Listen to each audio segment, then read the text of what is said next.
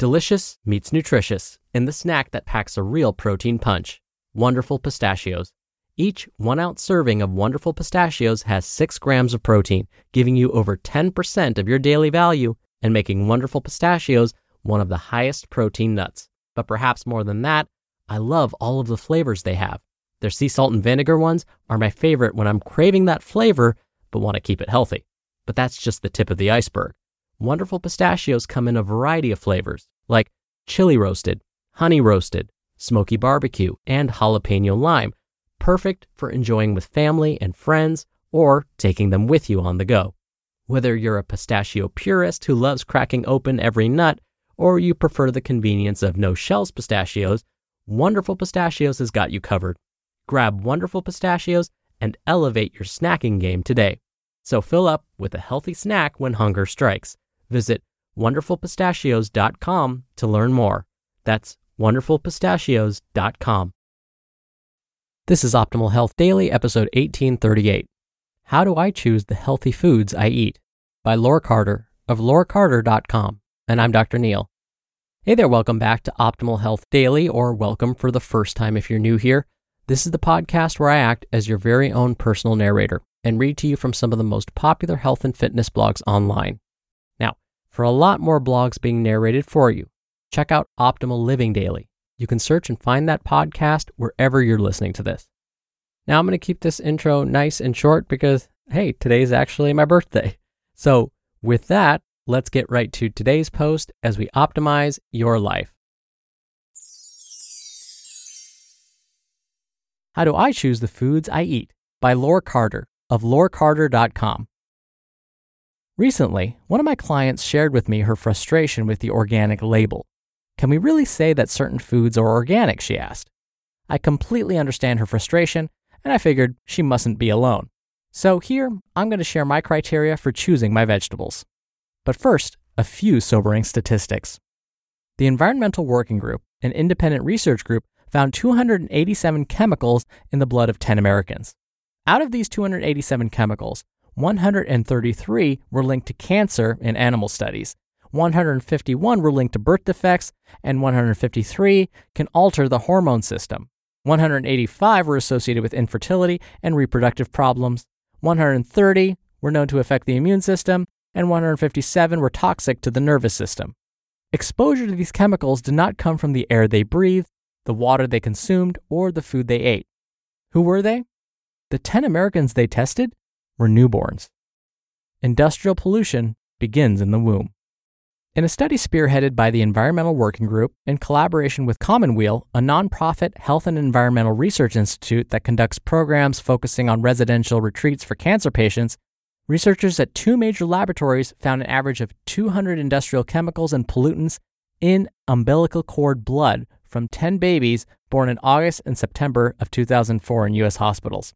Tests revealed up to 287 chemicals found in this sample, including industrial chemicals, pesticides, consumer product ingredients, and wastes from burning coal, gasoline, and garbage. Due to glaring loopholes in federal law, no one knows whether or not these exposures are safe. So, how do we choose our foods? Is organic our only option? Here's my order of the priority of the types of foods I choose. 1. Local and seasonal foods, organic. Ayurveda always recommends that the majority of the foods we consume be whole, nutrient-rich, local, and seasonal. That's because it is believed our biological systems are in sync with the biological systems of nature, such as the seasons. It's believed our gut bacteria changes along with the seasons, allowing us to digest properly the foods that grow during that season. There's also a belief in all ancient traditions that the foods and herbs that grow in our environment are healing to us. 2. Local and seasonal foods, non-organic. If I can't find organic local and seasonal foods, I'd still choose the foods that are local and seasonal. I encourage everyone to either belong to a CSA, which is a community-supported agriculture program, or go to your green market. Because these farmers don't grow huge quantities of produce, they use fewer chemicals, and these chemicals are usually the same that are recommended when it comes to organic farming. Growing foods is hard work. People near us who choose to do that do it out of love for nature and for people. I believe in supporting them. I also believe that the future of farming will look like that because of the unsustainability of agrobusiness. 3. Organic or non-GMO. Let's be realistic. Unless you live in a pristine area, 100% organic foods don't exist, not because of a failure on the part of the growers, but because of nature. Wind and rain don't discriminate where they fall, and our air and water are so polluted that these chemicals can affect organic crops as well. Scientists at the University of Washington tested urine of children eating a conventional diet and children eating predominantly organic produce, and found that these differences in pesticide levels are detectable in our bodies. Some of the children on a conventional diet had pesticide byproducts in their urine that indicated an intake of pesticides above the negligible risk level recommended by EPA's guidelines. The children who ate organic foods had a median level of pesticide byproducts only 1/6 of that of the children eating conventionally farmed foods. So, eating organic could make a difference. Finally, I highly encourage people to choose organic meat and dairy foods because of the high levels of hormones and antibiotics in conventionally raised animals. 4. Environmental Working Group's 2019 Clean 15. Eating organic foods can still be very expensive, so my last choice would be the Environmental Working Group's 2019 list of clean conventional vegetables. They even have a free app where you can scan the barcode of a produce item and you'll get its score. When none of these things are available, then I highly recommend that you peel the skins off all your fresh produce. Contrary to popular belief, merely washing the produce with soap or other cleansing products is not enough. From an Ayurvedic perspective, the root cause of symptoms, including weight gain, is the buildup of toxins. Please do whatever you can to limit the amount of toxins you ingest to prevent future health issues. You just listened to the post titled, "How Do I Choose the Foods I Eat?" by Laure Carter of laurecarter.com. We're driven by the search for better, but when it comes to hiring, the best way to search for a candidate isn't to search at all. Don't search, match with Indeed. Indeed is your matching and hiring platform with over 350 million global monthly visitors and a matching engine that helps you find quality candidates fast. Ditch the busy work. Use Indeed for scheduling, screening, and messaging. 93% of employers agree Indeed delivers the highest quality matches compared to other job sites. One of the things I love about Indeed is that it filters out incompatible applicants. So when you're hiring, the process is much faster, and you only have to consider applicants that are already likely to be a great fit. And listeners of this show will get a $75 sponsored job credit to get your jobs more visibility at Indeed.com/health. Just go to Indeed.com/health right now and support our show by saying you heard about Indeed on this podcast. Indeed.com/health. Terms and conditions apply. Need to hire? You need Indeed. Dr. Neal here for my commentary. I know when we hear about data regarding toxins in our environment, and when we learn about the toxins that we're getting exposed to and potentially ingesting, it can be really scary. It may make you not want to eat anything at all. And I get it. But first I'll say that our bodies are equipped to handle a lot. Our bodies are pretty strong, and so they can handle many of these environmental toxins on its own. But of course, we want to limit our exposure as much as possible. Because yes, there are some toxins that our bodies aren't great at getting rid of, and they can build up over time.